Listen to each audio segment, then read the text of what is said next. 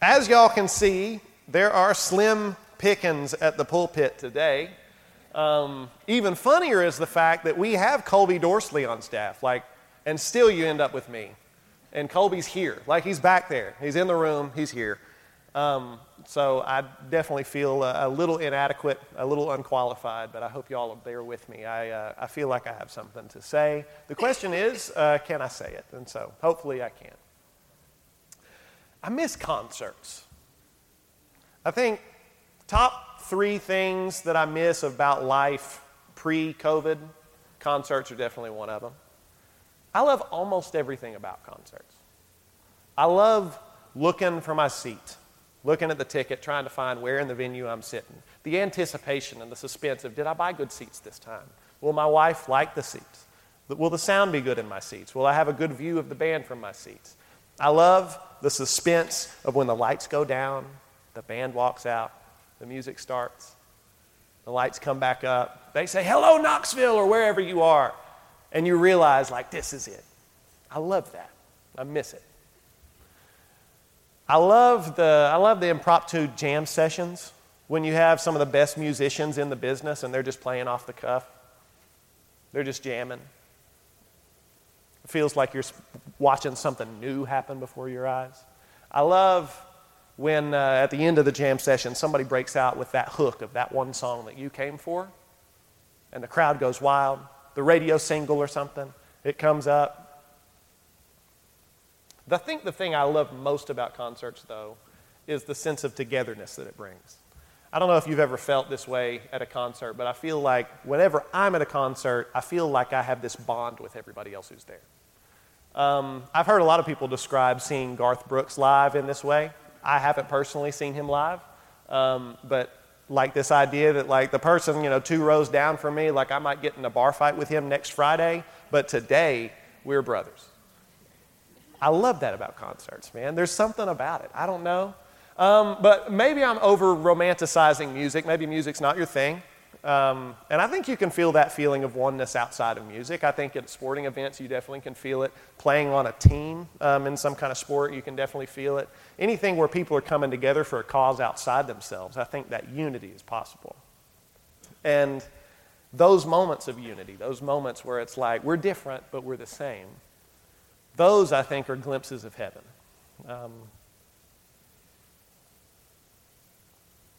I think we can do some work to recapture that in the church. We're in the middle of this We is Greater Than Me series. Mark and Brock have done a great job so far at kicking this series off. I would highly recommend going back and listening to the past 2 weeks of sermons. But if you haven't heard those, let me give you a quick recap of why we're even talking about this, why unity is an issue that we need to discuss. Currently, the global Christian church is the most divided, fragmented group in the world. There's not a close second. We're the most divided faith group in the world. We have more denominations, more factions than anybody else. On top of that, many of those factions see all other factions as heretics. Many churches here in the States who believe the same things about God see one another as competitors rather than allies. The devastating thing about this is it totally destroys our witness and our authenticity with the world. The world's come to view the church of Christ that he came, left heaven's throne for, to come and redeem and die for and raise for. The church sees us not as his body, not as his primary vehicle of effecting change and bringing his kingdom about in the world, but rather they see us as an absolute joke. And it's devastating. It's devastating to our witness. A lot of churches, the church globally, has become more known for division than for love. It's heartbreaking on top of that because Jesus himself prayed in the passage in the high priestly prayer. You'll probably hear it read a lot through this series. It's John chapter 17. He prays that we would all be perfectly one with one another, just as he and the Father are one.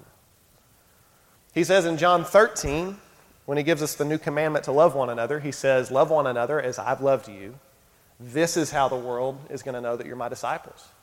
That's how the world knows, is how we love one another, how we treat one another within the church. It's a big deal. It was a big deal for Jesus. It should be a big deal for us. So suffice it to say, Change is needed. It's something worth talking about. And I highly recommend, if you haven't listened to the past 2 weeks, go back and listen to those and roll with us through this series and see where it takes us. So they've asked me to speak today about the relationship between worship and unity in the church. I think the Bible reflects this, that worship is a pathway to unity within the church. Before we get into the nuts and bolts of that, I want to talk a little bit about what exactly we mean when we talk about worship. If you've heard me speak here before, this is review, this is stuff I've shared before. But when we look at worship biblically, when you go through the Bible, when you see scenes of worship, most often it involves gratitude. People coming together, thanking God for His faithfulness, for His provision, for His mercy. If we come in here and we sing the songs and we're not thankful for what Jesus has done for us, I think we're definitely missing something. So gratitude's a big component of it. More so than that, though, I think worship, as modeled in the New Testament, is the idea of attributing worth to God appropriately. Our word for worship, the English word, comes from an older English term that is pronounced worthship. And the root word of that is the word worth. This idea of attributing worth to something, showing how much something is valued. If I buy something, implicit in that transaction is me declaring that that thing that I bought is worth the amount I paid for it.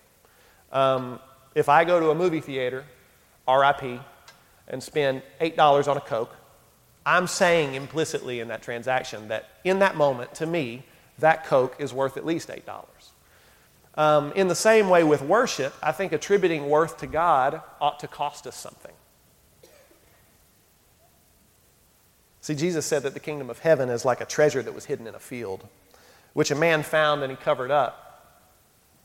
And in his joy, he went and sold all his possessions so that he could buy that field. Whatever you lay down, whatever earthly things within yourself that you lay down that you might gain Christ, that thing that you're laying down, that act of sacrifice, that is worship.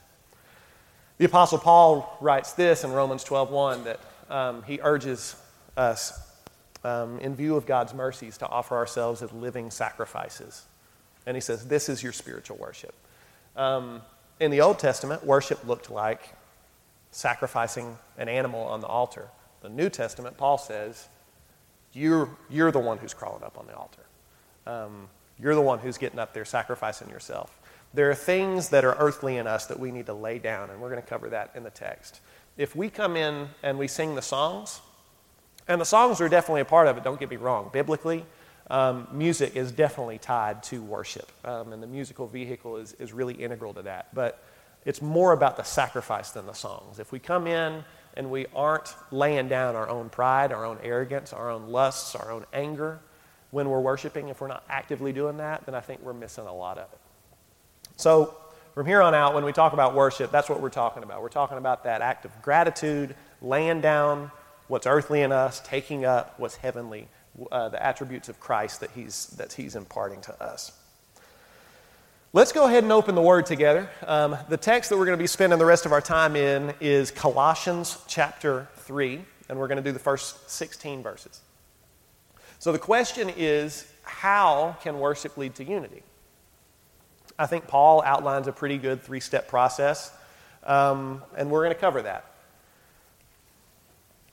I remember one musical experience, concert, or whatever you want to call it, that I went to. In college, I went to the Passion Conference, if you're familiar.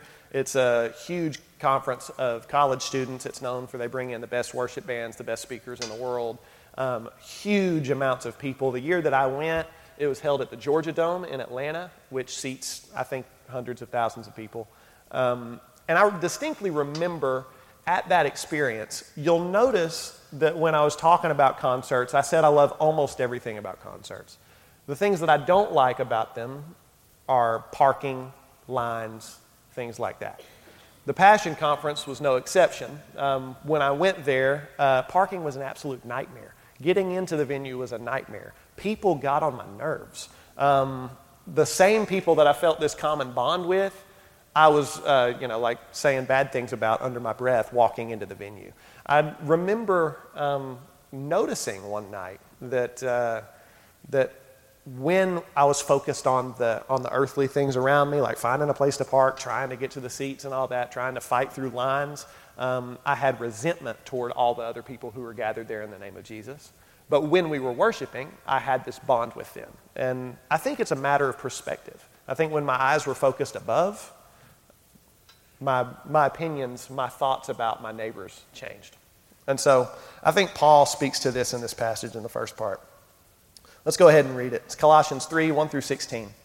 It says, "If then you have been raised with Christ, seek the things that are above, where Christ is, seated at the right hand of God. Set your minds on things that are above, not on things that are on earth. For you have died, and your life is hidden with Christ in God. So when Christ, who is your life, appears, then you will appear with him in glory." Verse 5, "Put to death, therefore, what is earthly in you, sexual immorality, impurity, passion, evil desire, and covetousness, which is idolatry. On account of these, the wrath of God is coming. In these you too once walked, when you were living in them, but now you must put them all away: anger, wrath, malice, slander, and obscene talk from your mouth.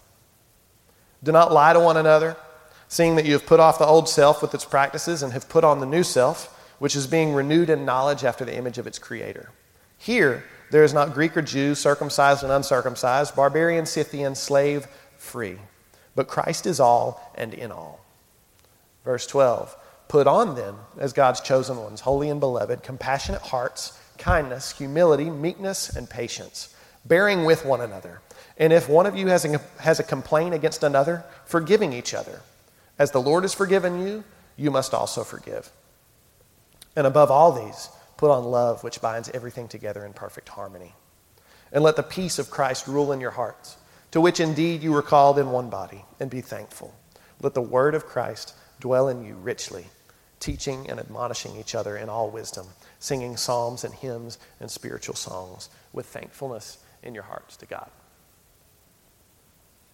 So this passage of Scripture is 3 paragraphs long. We're going to break it down paragraph by paragraph.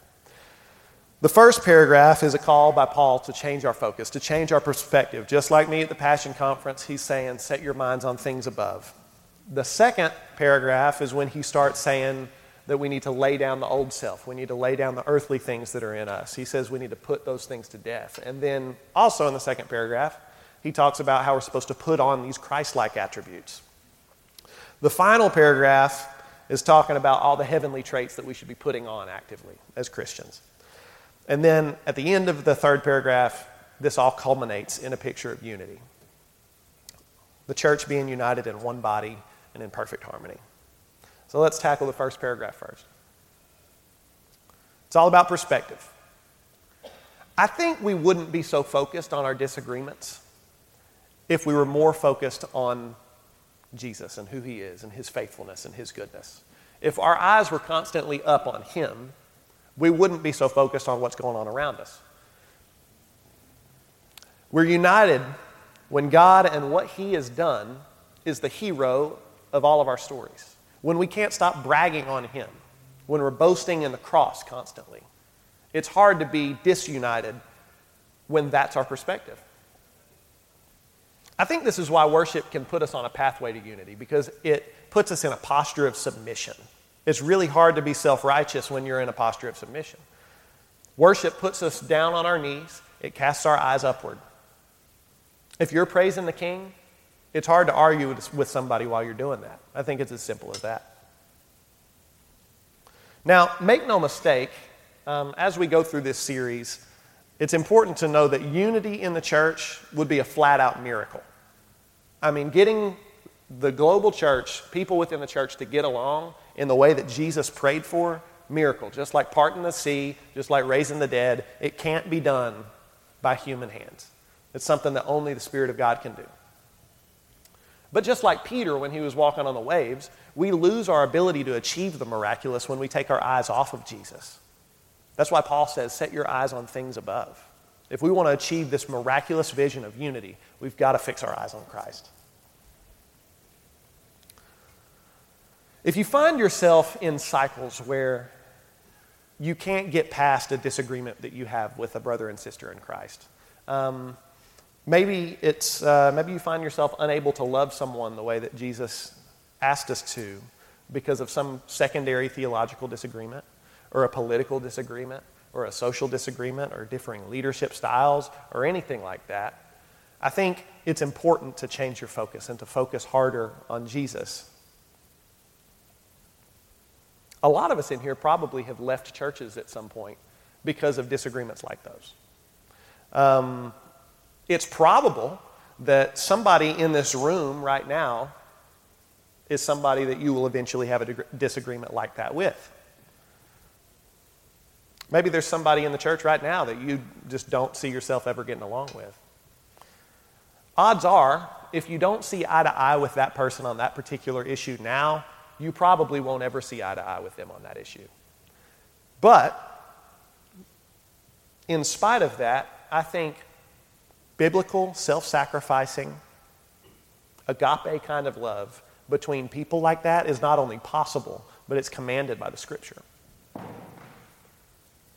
See, unity is not coexisting until one of the disagreeing parties just changes their mind. It's not pretending that the issues aren't there.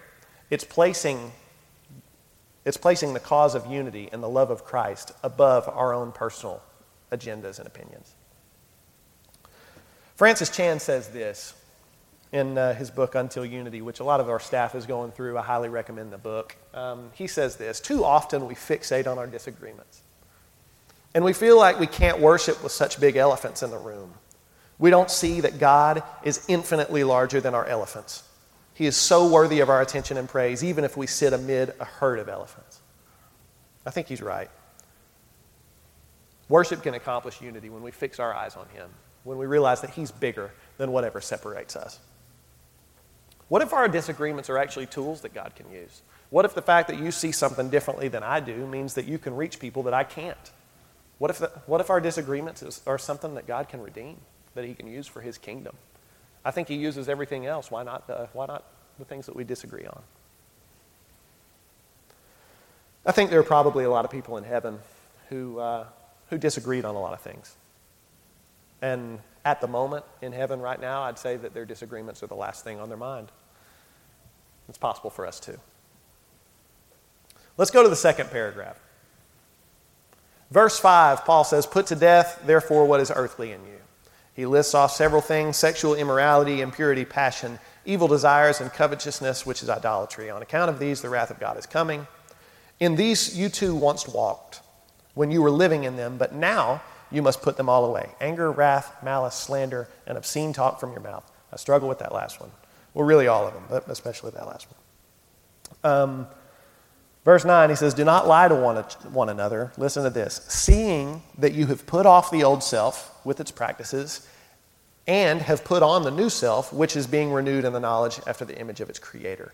Here there is not Greek or Jew, circumcised or uncircumcised, barbarian, Scythian, slave or free, but Christ is all and in all." I don't think we need to cover at length all of the things that he says we should be putting to death. I think that's pretty self-explanatory. I do want y'all to note, though, in the latter part of verse 9, Paul says, "Seeing that you have put off the old self with its practices." And then in verse 10, "and have put on the new self." So we've put off the old self, we're putting on the new self. And then in 11, he says, "Here there is no Jew or Greek, Scythian or free, blah, blah, blah, blah, blah." In other words, verse 11, when he says, "Here there is not Greek and Jew, circumcised and uncircumcised," that's a picture of unity. So he's saying here, in the new self, there is unity. In other words, if we haven't put off the old self, if we haven't started that journey of sanctification where Jesus is making us more like Him, where the Holy Spirit is changing our hearts individually, if we haven't started that process, if we haven't asked God individually, like, "Hey, Jesus, help me to see people the way that you see them. Help me to become more like you. Holy Spirit, change my heart from the inside out." If we are not on that process, unity's not possible. It has to start with individual heart change. It has to start with you doing the work before it can be reflected in a group setting. Let's move on. You guys doing okay? Yeah. Okay, verse 12, last paragraph. So this is about putting on the new self. Paul says, "Put on then, as God's chosen ones, holy and beloved, compassionate hearts, kindness, humility, meekness, and patience, bearing with one another. And if one of you has a complaint against another, forgiving each other. As the Lord has forgiven you, so you must also forgive. And above all these, put on love, which binds everything together in perfect harmony. And let the peace of Christ rule in your hearts, to which indeed you were called in one body, and be thankful. Let the word of Christ dwell in you richly, teaching and admonishing one another in all wisdom, singing psalms and hymns and spiritual songs with thankfulness in your heart to God. So this third and final paragraph that we're looking at, Paul is urging us to put on the attributes of Christ. Some of the ones he mentions are compassion, kindness, humility, meekness, and patience. But I want y'all to look at verse 13. Look at how much importance Paul attributes to forgiveness. Verse 13, he says, bearing with one another, and if one of you has a complaint against another, forgiving each other. As the Lord has forgiven you, so you must also forgive. As the Lord has forgiven us, we must also forgive.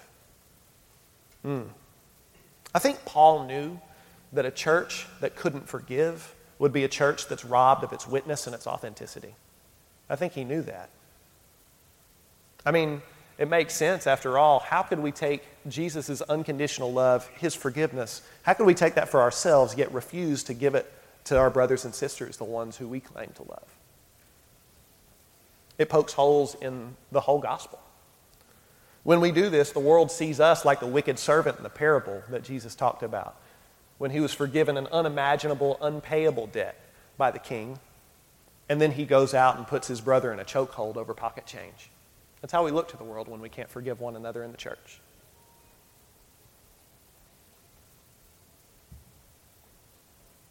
Verse 14. Notice also how Paul talks about love. He says that love binds everything together in perfect harmony. So he mentions before verse 14, he talks about all these Christ-like attributes, compassion, kindness, humility, etc. And then he says in 14 that love binds all these together in perfect harmony. He says, above all, put on love. So love is the most important of those attributes, but also it binds all the previous ones together. If love binds all of those other attributes of Christ together, doesn't it make sense that without love they would fall apart? Could it be that Paul is saying that if we don't have love, we won't be able to accomplish any of the things that Jesus has called us to accomplish? We won't be able to have any of the attributes that he's called us to have. We won't be able to do any of the work that he's called us to if we don't love. Jesus said that we're supposed to bless those who curse us. If we're supposed to do that to those who curse us, how much more are we supposed to bear with our brothers and sisters in Christ? How much more are we supposed to bear with the people in church with us? It reminds me of one of the most beautiful passages in Scripture. It's also Paul. It's 1 Corinthians 13 when he says, if I speak in the tongues of men and angels, but I don't love, I'm a noisy gong or a clanging cymbal. And if I have prophetic powers and understand all mysteries and all knowledge, and if I have all faith so as to remove mountains, but I have not love, I'm nothing. If I give away all I have and deliver up my body to be burned, but I have not love, I gain nothing. Love is patient and kind. Love does not envy or boast. It's not arrogant or rude. It does not insist on its own way. It is not irritable or resentful. It does not rejoice at wrongdoing, but rejoices in the truth. Love bears all things, believes all things, hopes all things, and endures all things. Maybe it's time that we in the church, here at Whitestone and globally, what if it's time that we develop a more robust kind of love? A love that's rooted in the love of Christ, not in ourselves. A love that won't be shaken by differences in opinion because it's based on the eternal King, not our temporal circumstances. Guys, we need to start bearing all things with one another. We need to start enduring all things with one another. If somebody has a complaint against another, we need to forgive as Jesus has forgiven us. That's what we're called to. It's the gospel. It's time for us to dig in with one another. Whether it is here or at another church, ultimately, wherever you land, wherever God has called you to serve, whatever body He has called you to plug into, whether it's at Whitestone or anywhere else, my prayer for you is that you dig in with those people.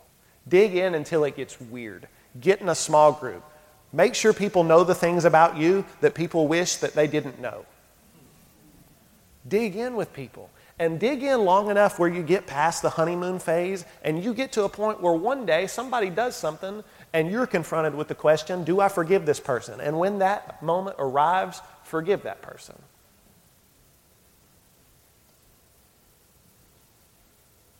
I've seen a lot of people over the years who see flaws in the church and they decide that those flaws aren't worth staying to try to fix.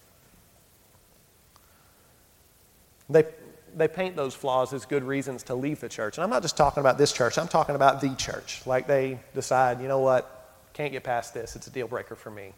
I'm just not going to go anywhere. I think that's one of the most destructive things anybody can do to the church. Because if all the people who see changes in the church that need to be made leave the church, then the church is never going to change. If all the change agents leave, change won't happen. It's as simple as that. C.S. Lewis says this in Mere Christianity. He says, Christians are Christ's body, the organism through which He works. Every addition to that body enables Him to do more. If you want to help those outside, you must add your own little cell to the body of Christ, who alone can help them. Cutting off a man's fingers would be an odd way of getting him to do more work. I would urge you, if you see... Andy's acting like he doesn't have fingers back there, sorry. I would point you towards, if you see things in this church or in the global church that need to change, be the change. Be the change. We're called to be part of the solution, not just people who point out the problem. Kinsey tells me a story about my father-in-law, Tim, back when he and a group of core people were planning what became this church. Back then it was called Cornerstone Baptist Fellowship. And the colors of the logo at Cornerstone were this god-awful aquamarine teal kind of color and maroon. And I guarantee you the only reason that those were the colors is that was like they had 2 cans of paint left over somewhere in somebody's garage and it was cheap and they're like, let's paint the sign, bro. And so Tim is out on the road painting the sign aquamarine and maroon. Really loud, attention grabbing. Somebody from the church rolls up on him. It's like, hey man, who decided those were our colors? Tim, without missing a beat, responds, the guy with the brush in his hand. Classic Tim.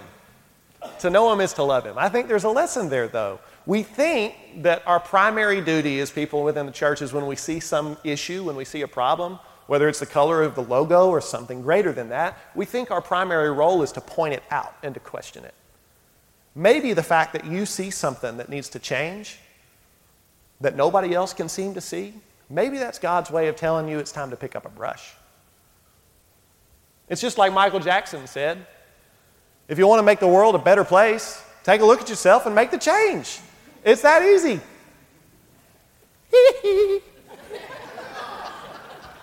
I can't dance like him, though. Dig in. When you see things that need to change, be the change. Forgive each other as Christ has forgiven you. I think more and more, the older that I get, that the whole gospel is hung up on whether or not we can do that. This whole process starts and ends with worship. In verses 15 and 16, Paul calls us back to worship. We started with fixing our eyes on Jesus, on things above at the front end of this passage. At the end, we end with gratitude, and he's talking about singing songs together, admonishing each other with wisdom. This is what he says, verse 15. And let the peace of Christ rule your hearts, to which indeed you were called in one body, and be thankful. Let the word of Christ dwell in you richly, teaching and admonishing one another in all wisdom, singing psalms and hymns and spiritual songs, with thankfulness in your hearts to God. Worship puts us on a path toward unity in the church. It makes it possible when we start by fixing our eyes on heaven, on things above. When we lay down the old self and actively take up the new self. And when we're thankful, when we come to God with thankful hearts. When we're thankful for what's been done for us, it's really hard to be nitpicky about how somebody else is working out their walk. I think a lot of times sermons, we dig into the Word together, and it's hard to practically apply them in real life. And so this sermon, if I were to try to apply it in my own life, this is how I would do it. I want to share this with you before we finish up. The band just played the song Build My Life. It's one of my favorite worship songs that we have right now.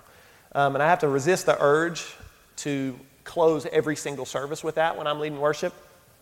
And the reason for that is because I think that chorus is one of the most ideal prayers to pray as we're preparing as the church to leave the huddle, to go out into the world, hopefully influence some people, hopefully share the gospel with the lost. I think that chorus is it's powerful to me. I think it's a great prayer to pray as we're about to adjourn a meeting of the church. The chorus goes like this. It says, "Holy, there is no one like you. There's none beside you. Open up my eyes in wonder. Show me who you are, fill me with your heart, and lead me in your love to those around me." I think this chorus breaks down in a lot of ways what we've gone through in this passage. If you look at the first 3 lines, "Holy, there's no one like you, there's none beside you. Open up my eyes in wonder." That's setting your eyes on things above. Recognizing the supremacy of Christ, how great he is, how worthy of praise he is. There's no one like you, none beside you. Open up my eyes and wonder. What a prayer. Can you imagine? If you could every day pray for wonder and God gave it to you, just give you a glimpse of his face. What I wouldn't give to go back to some of the mountaintop experiences in my life and see God as clearly as I did in that moment. What I wouldn't give right now to go back to the top of that parking garage at Fort Sanders where that double rainbow came over the top of the whole city of Knoxville and Mike Hamlin was dead and he was alive across the street. What I wouldn't give to see God the way I saw him that day. What I wouldn't give to see God right now the way I saw him when I was a kid at that VBS and I heard him calling my name. Pray for wonder. Open up my eyes and wonder. Jesus, there's none beside you. Set your eyes higher. The next 2 lines. Show me who you are. Fill me with your heart. That's laying down the old self, putting on the new self. Show me who you are. Show me what you value. Fill me with your heart. Help me to feel what you feel. Help me to see people the way that you see them.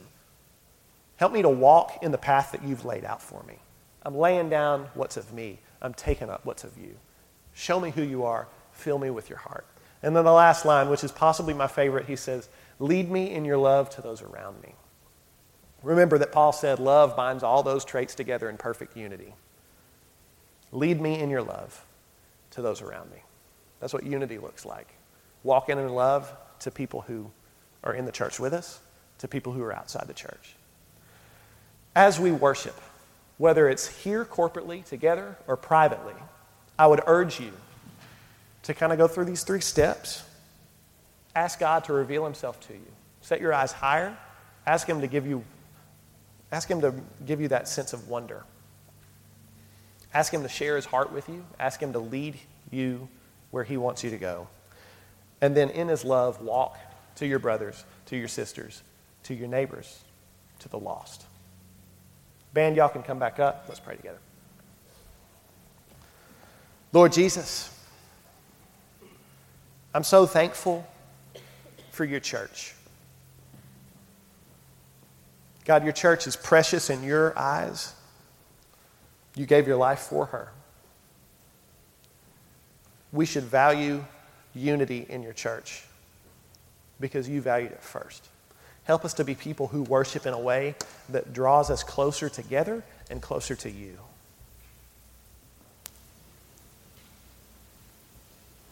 Father, help us to lay down the things that are not of you and to take up the things that you're trying to impart to us. Refill us with the wonder of who you are. You're so much better to us than we could ever deserve. We love you. It's in your name we pray. Amen.